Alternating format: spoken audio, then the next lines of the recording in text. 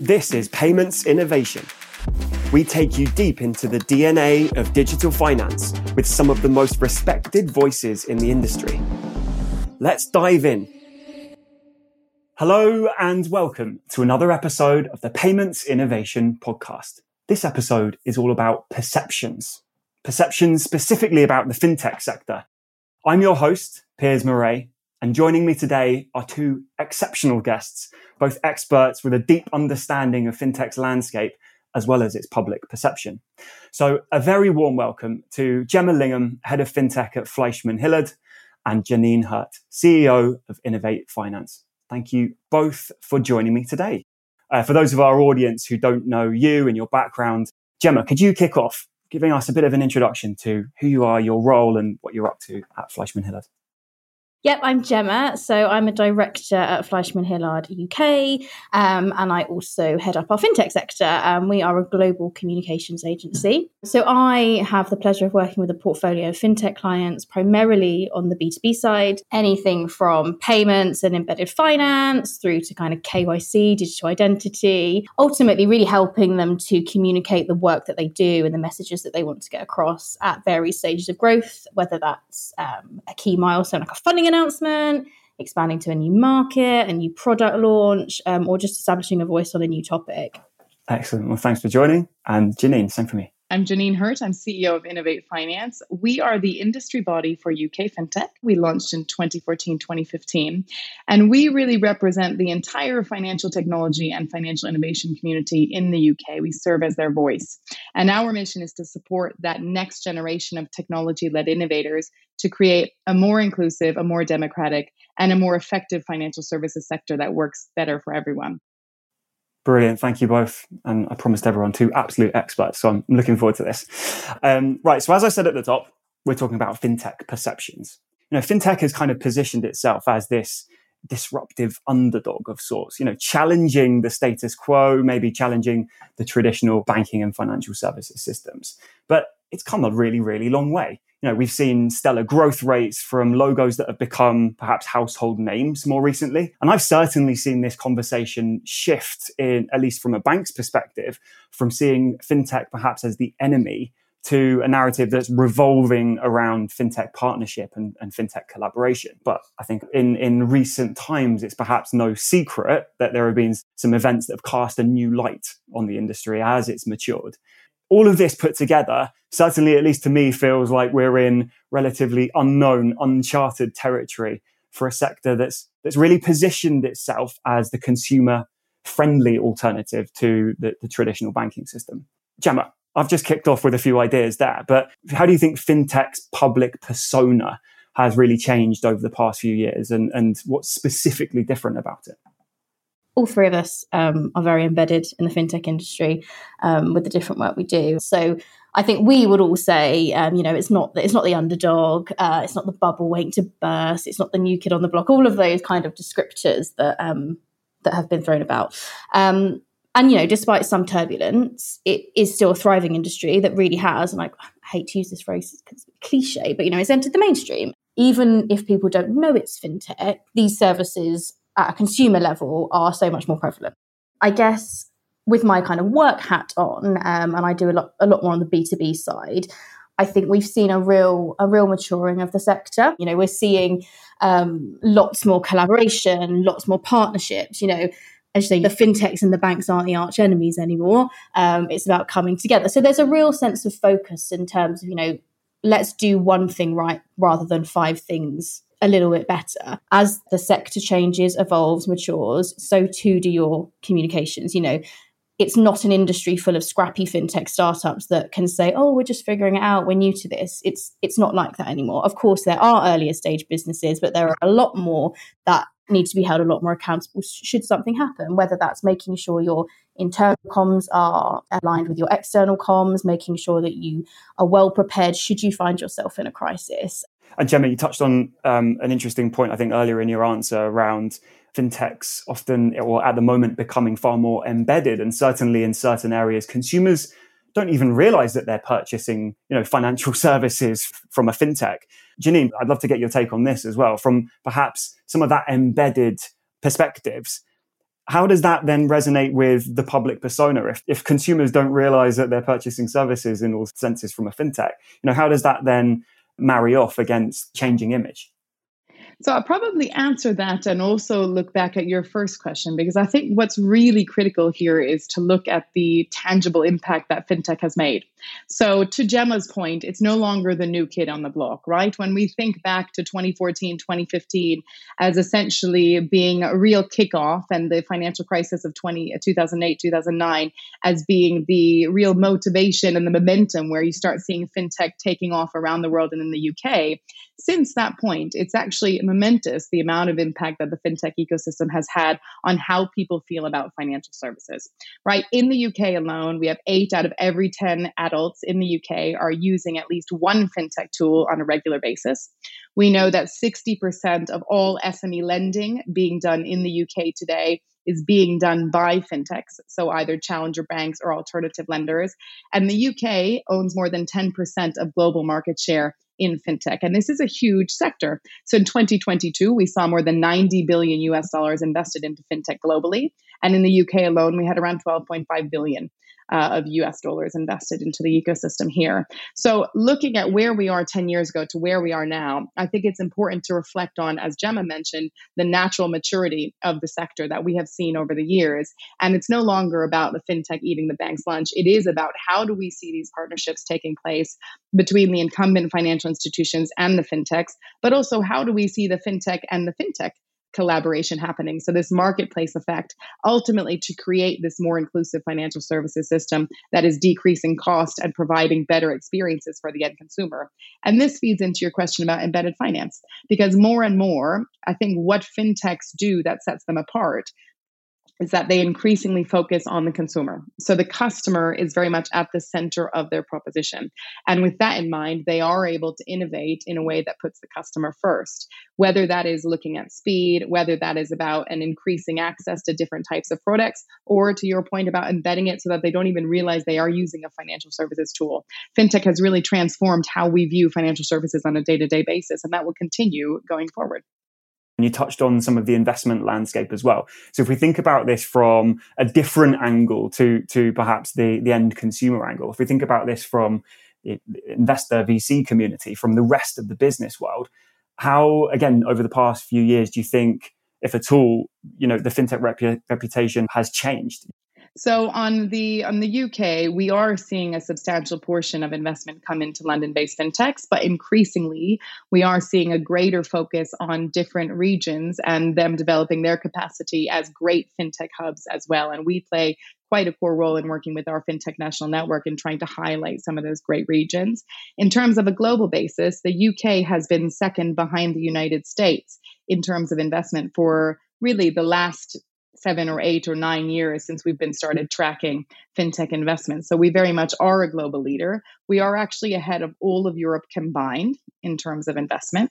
So we are the European leader and very much a global leader. And I think that's really a testament to the amazing entrepreneurs that we have here, and also to the regulatory environment and to the government support that is so necessary to foster this type of innovation as well. I like this idea that there are so many different entities involved here that have to come together really to make sure that, especially going forward, that we're talking about the perception, the public image, and providing the foundations for this industry to thrive in the right collaborative kind of way. Gemma, so we've discussed some of the challenges, perhaps, where we've got to, so over the past decade or so, where the industry, the state of the industry has arrived at.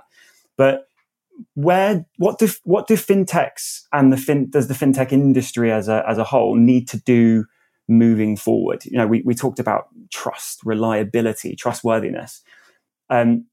How does the industry continue to show those types of concepts, as well as continuing to be innovative and provide progression from a technological and social perspective? I think what it comes down to at this stage is authenticity. This is something we talk a lot about at Fleischmann Hillard in our work and how we work with our clients. And it's based on who you actually are and what the world around you actually expects. And unsurprisingly, if the two are at odds, no matter who you are, your audience will be let down or dissatisfied if you're not meeting those expectations. So to give you an example, when we last studied this, we found that of the informed consumers that we questioned, when it comes to the banking and payment space in particular, consumers place a real importance on customer care and being communicated to on that. But many of the brands that we tracked in that space are actually falling short on communicating on that. Then if you look at it from the flip side, a lot of the brands that we tracked are tracking really high on communicating on innovation. But when you look at it, consumers actually expect to see really minimal action in that area. So it's just an example to kind of show you where that gap exists when it comes to communications and where there are odds. And it's going to be different for B2B brands and consumer brands. But I believe that is what's really at the crux of how fintechs can move forward in terms of communicating with their audiences on the topics that their audiences care about, and allows them to demonstrate what they need to demonstrate. I think a really good example of a brand that does that I've seen lately is Zopa. Both from how they communicate with their investor and business community through to their direct customers. So what you'll see, or what we might see on the call a bit more than the average consumer, is a clear stream of business news stories, business updates that if I were an investor or a peer or a future partner, I would be invested in that. It's telling me what it needs to tell me. It's showing me what I need to see. But then as a customer and as a consumer, they're very quick to communicate on issues like interest rates, which I think we all know everybody's talking about interest rates, again, more than we ever thought we would, but they're very quick to communicate on what a change means, when a change happens, and as I say, what it means to the customer, how it relates to a customer, and what it's going to impact them ultimately. And I think I see them through their communications kind of backing that up with action, which, as I mentioned, is key. If, fintechs want to kind of maintain their relationships with their customers, their audiences, investors, peers, it really does come down to getting that right, because fundamentally, if you're saying something that nobody cares about, you're not going to move the needle and you're not going to do what you need to do. Piers, can I jump in here? Because I absolutely agree with all of Gemma's points. And I think it's really interesting. So she mentioned Zopa, which we're huge fans of, and they're members of ours. And I love what they're doing. And I think particularly interesting is actually this 2025 FinTech Pledge that Zopa has launched in collaboration with ClearScore. And this is very much about trying to bring at least 10 million positive actions to increase financial wellness across the UK. So it's essentially showcasing the role that FinTech has to play in driving better financial wellness, driving better financial inclusion. And all of this is so important right now because we sit ultimately on the biggest cost of living crisis that we've seen in 70 years since records began. And when you talk about how do we reframe the positive benefits of fintech and how do we communicate, I think it's absolutely imperative that we start talking about the incredible role fintech has played to provide better services to individuals and to SMEs. And even more so now, that's particularly some of these SMEs and individuals are really, really struggling. So we did a report earlier this year that showcased the role of fintech in the cost of living crisis. We actually looked at use cases across the fintech landscape. So everything from different tools that were supporting more flexible wage structures through to different tools around enhancing debt and the forbearance process, or looking at budgeting affordability, switching tools, credit builders. Some programs even offer opportunities to identify vulnerable customers before they get to the point where they're really in a problematic space on their financial services terms. And so there's all of these new products and new companies coming to the forefront in the fintech community that are having such a positive impact and a positive benefit. And when we look at the conversation and the narrative around fintech, I think it's integral that we start bringing this into the discussion too. That's a brilliant point. And I think when I reflect back to, I often use 2008 as the proverbial line in the fintech sand as well. But if I think back to the earlier days of the fintech, the first era, let's say, of fintech, it was really about innovation, about disruption, about changing the status quo, but perhaps without the clarity of why that was really needed or what positive, in some cases, social benefits that would actually start to bring. And perhaps it is just the conflation of wider macroeconomic circumstances as well at play here. But it is fantastic, as you've called out with Zopa, to start seeing really how technological change plus the trust word, authenticity. The authenticity gap is a brilliant concept, but how that trust backed up with really concrete action is starting to play out now, and how the wider landscape, not just from a consumer perspective, but also from a business perspective, is really, really starting to benefit, and hopefully will continue to do so in the years to come. I would just add to that as well. It's as much as it is about the business, and I think, it's how consumers and audiences expect businesses to be communicating, and on what as well. We are seeing a lot more consumer appetite for CEOs of fintechs. And I'm sure, Janine, you're seeing this with your members, to communicate on bigger issues like cost of living crisis, where there may not be in our industry, there is a direct link. In the fintech industry, there is a very clear correlation between how services and products can help and support. But even issues that aren't directly related, I think when we talk about, sustainability and ESG, there is a demand from consumers to see those CEOs and the C-suite of business communicating authentically on topics that are bigger than just them. And again, I come back to what it has to be based in action. You can't start saying, oh yeah, we really care about sustainability, it's great, and you're not doing anything. There does need to be that action. But I think it's, what are you communicating on, and what topics do people want to hear you and see you taking action on? And, like you just mentioned, Janine, that is a key topic that everybody needs to see and hear action.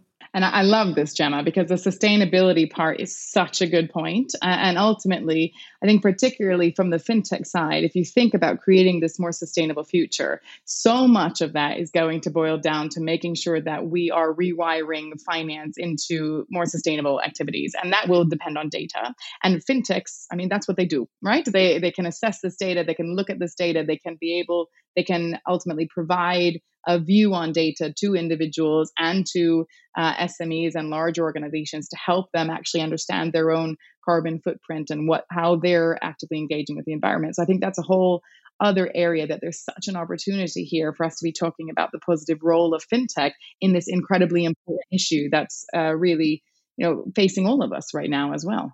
So if we've had wave one, which was about innovation and disruption, and wave two was maybe about partnership and collaboration, is this then wave three of fintech, which is combining all of that together and actually using this for wider good? Yeah, it's a really interesting question. I actually probably will be a little bit antagonistic here and challenge a couple of the statements. So I think, firstly, when we talk about this being a new chapter of fintech almost as a force for good, I would argue that actually since the fintech quote unquote revolution back in 2008, 2009, it has historically always been that force for good, because that has been based on providing more choice and more opportunities for consumers, and also in terms of the B2B side, increasing efficiency and decreasing cost, right? So at the end of the day, it is having this positive impact. I think that the narrative now is exactly around this maturation conversation. So the market as a whole is maturing, as it would in any case. We are going to see mergers, we're going to see acquisitions, we're going to see companies that really are able to solve problems, grow and develop into household names. I would challenge whether we would still call them, for example, a disruptor in many senses. I do think, however, it's imperative that we still view disruption and partnership in collaboration with one another.